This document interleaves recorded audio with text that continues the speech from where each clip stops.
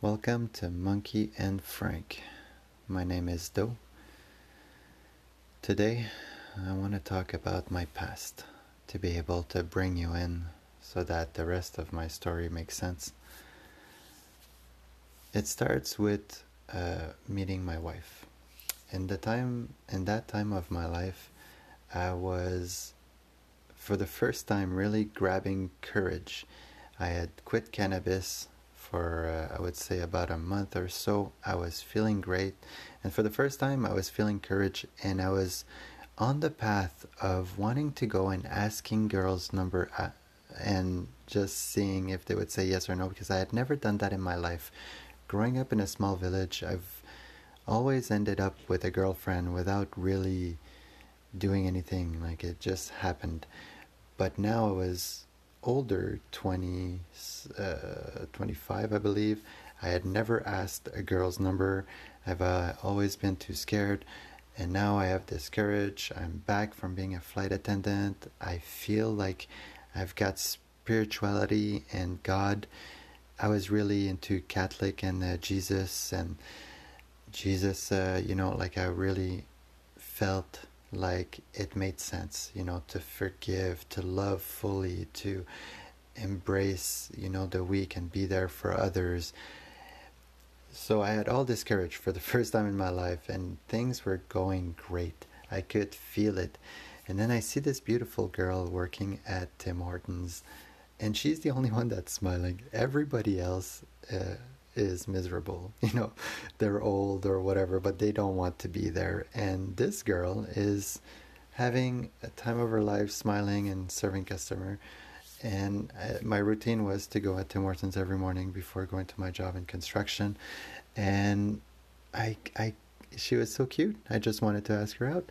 So the first time I go to the counter, I don't even get the courage. I look in her eyes and I say, "You have beautiful eyes." And then I kind of put the coffee in front of my face and I walk away. I became red as a as a tomato.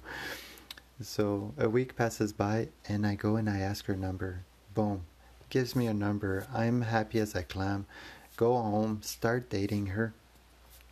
And a week pass or 2 week passes and my aunt dies. And that aunt, I was close enough. I had grown up with her in a small village and she was there and she's always been one the open heart.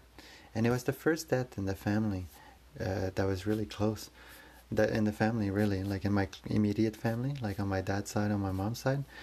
And yeah, and that was sad. Like, and my wife was there for me and gave me support, but that made me weak. I remember like how i I couldn't now give her up. Like there was an attachment which I've always had in my life, like the problem of letting go, right? And 2 week passes after that, and then my cousin dies. And my cousin Frank, Monkey and Frank was my soul brother. He was the other side of me.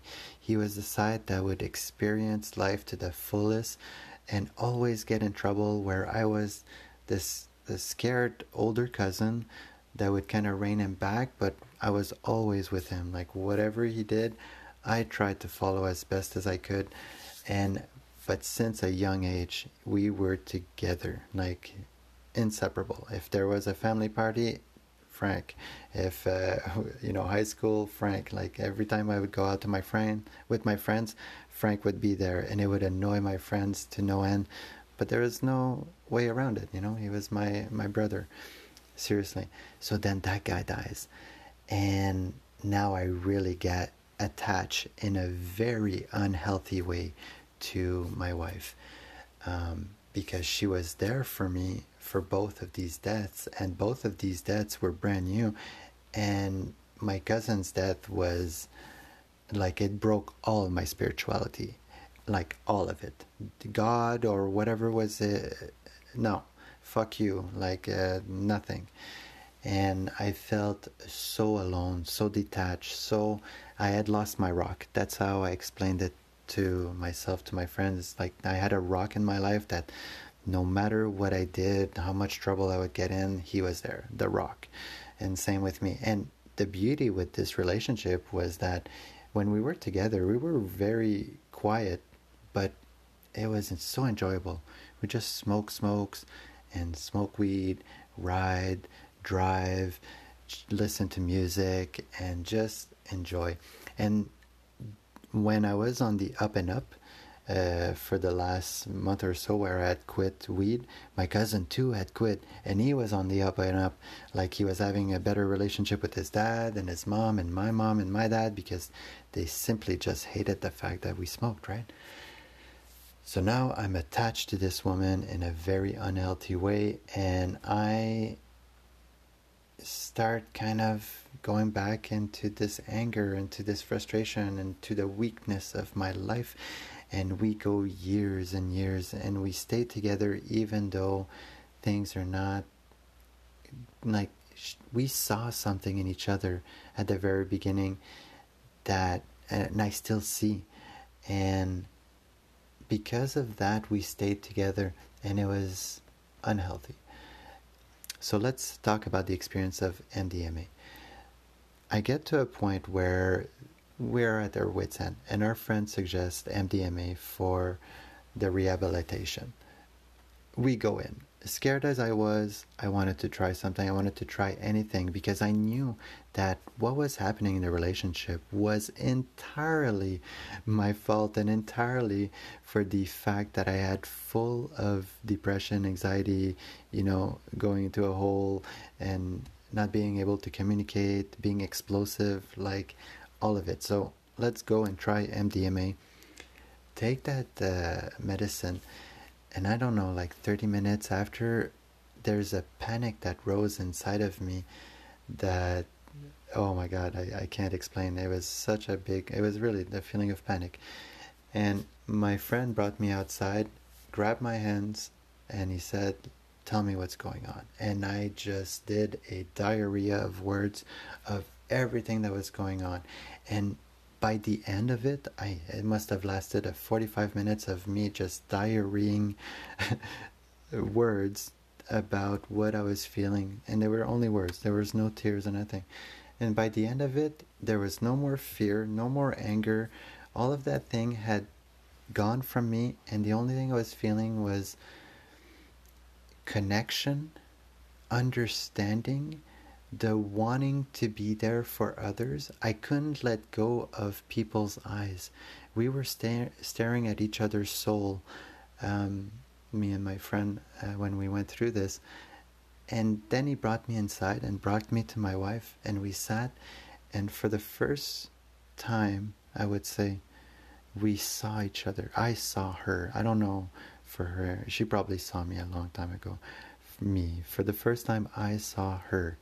And we shared our frustrations, our everything, but there was none of the feelings of frustration or anger or sadness. It was just a pure understanding of, even though I've heard your words a million times, now they mean so much to me, and I am so open to anything you are saying, because all I want to do is give you my heart, because it feels so open.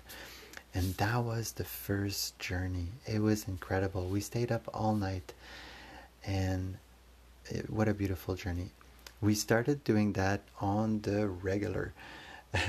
Every 2 weeks we would do MDMA, and it had the same effect of removing the fear, where we could communicate with our soul. But more and more it was turning into, let's include music, let's include light, like kind of unhealthy way of doing it.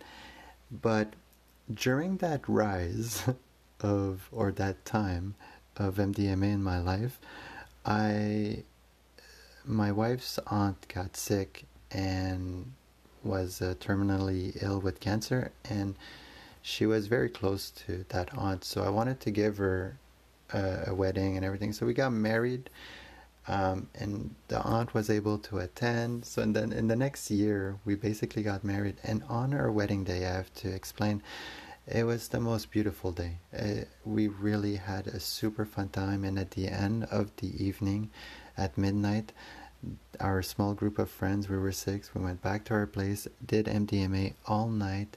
It was incredible. and got up the next day, went to Vermont for a small, weekend honeymoon because we didn't have the money at that time. But what a beautiful, and in that moment of MDMA and the wedding, going to Vermont, I was really exploring the idea that I was a wizard. I was going in deep, and I am a wizard because it was helping me as well with the death of my cousin. It was helping with my anxiety. My panic attack had disappeared. All of my symptoms were just gone from the first night we did MDMA. And then as we continued, they stayed off for a very long time. And after we got married and we did MDMA, we stopped doing MDMA after all. It was really unhealthy, and we could all see it that we were getting really tired, and it was basically not for us. And over time, all of my feelings of frustration and anger came back slowly but surely, my anxiety and my panic attacks. And near the end, when I was close to having panic attacks, that's when I decided to go to Arcana Spiritual Center to do ayahuasca and start the journey that you guys have been listening to. So you guys have a little bit of a background of, where I was, how I got there, why psychedelics, why would I go to psychedelics for more healing? The MDMA was a big source, and what a beautiful medicine. So next I wanted to share about where we were. I did the big mushroom trip where it showed me how much I disliked myself and how much the body was not me.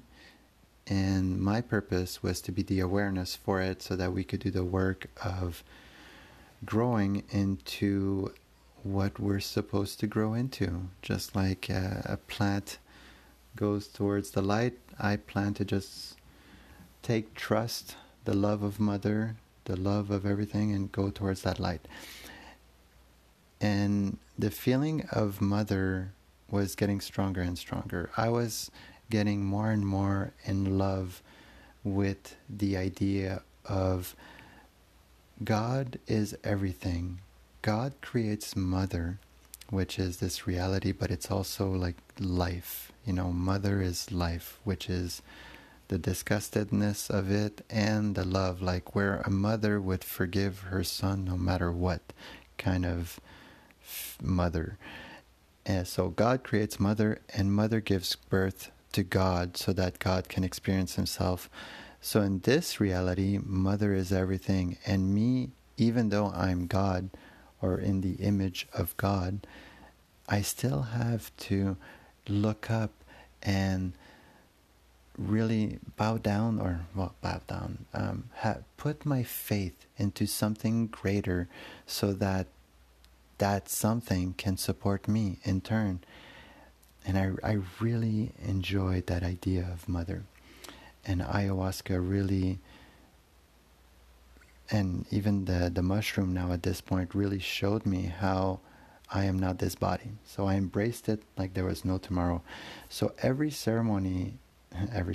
lot of my ceremonies with cannabis from that point would be to give me the strength, give me good posture, to be a warrior so that I can be more in presence to impress, well, not impress, but to do the work with mother.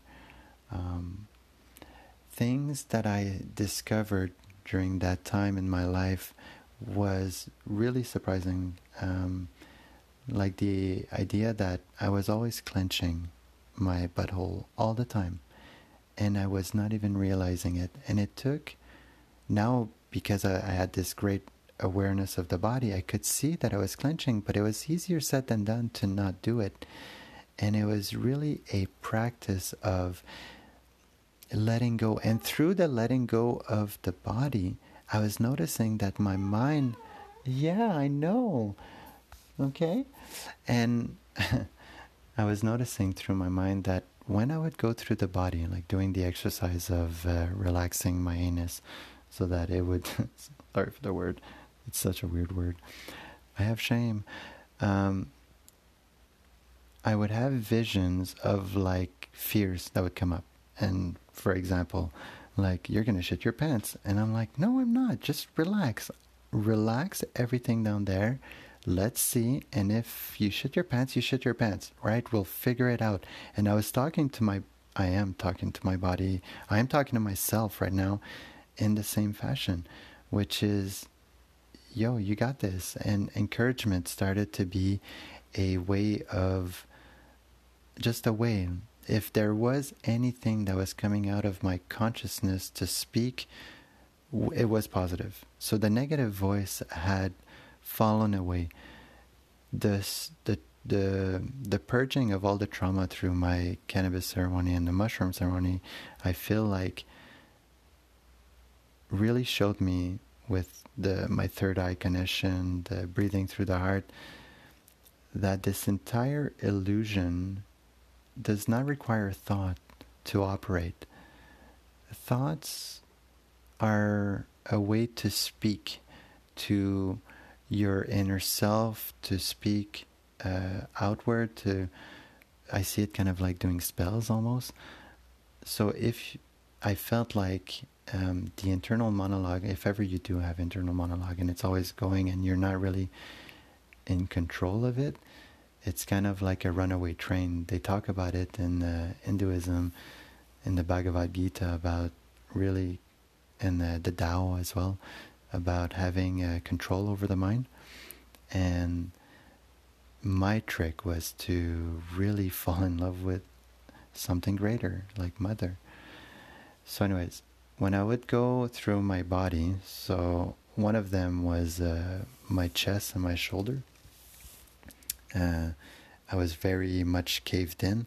And as I was opening up my chest and doing exercise with the rings or with weights or medicine ball or whatever it may be, more and more I was getting visions of, or processing, well, I would see visions of my past, of things that I disliked, and it would create a reaction inside of me of discomfort. And I would breathe through my heart, look at Mother, always have this positive voice in my mind, like that would be either saying stuff like, you got this, or Mother, give me the strength.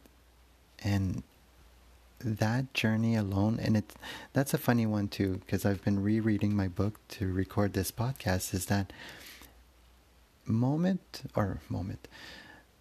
day by day, I forget sometimes to go back to Mother, or I'm more distracted to watch television. So it's not like, it's a practice. It's a practice that takes effort, that it's something that you really have to consciously do, just like practicing for work or hockey or whatever it may be.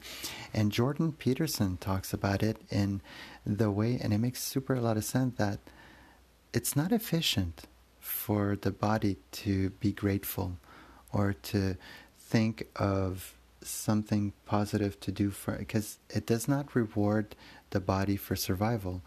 The body is programmed to always be on, to save its energy in case there's famine, to survive, and so it takes a lot of energy to be grateful. And it's amazing that I was starting to do a lot of it, and it was amazing because it was healing my body and my mind at the same time.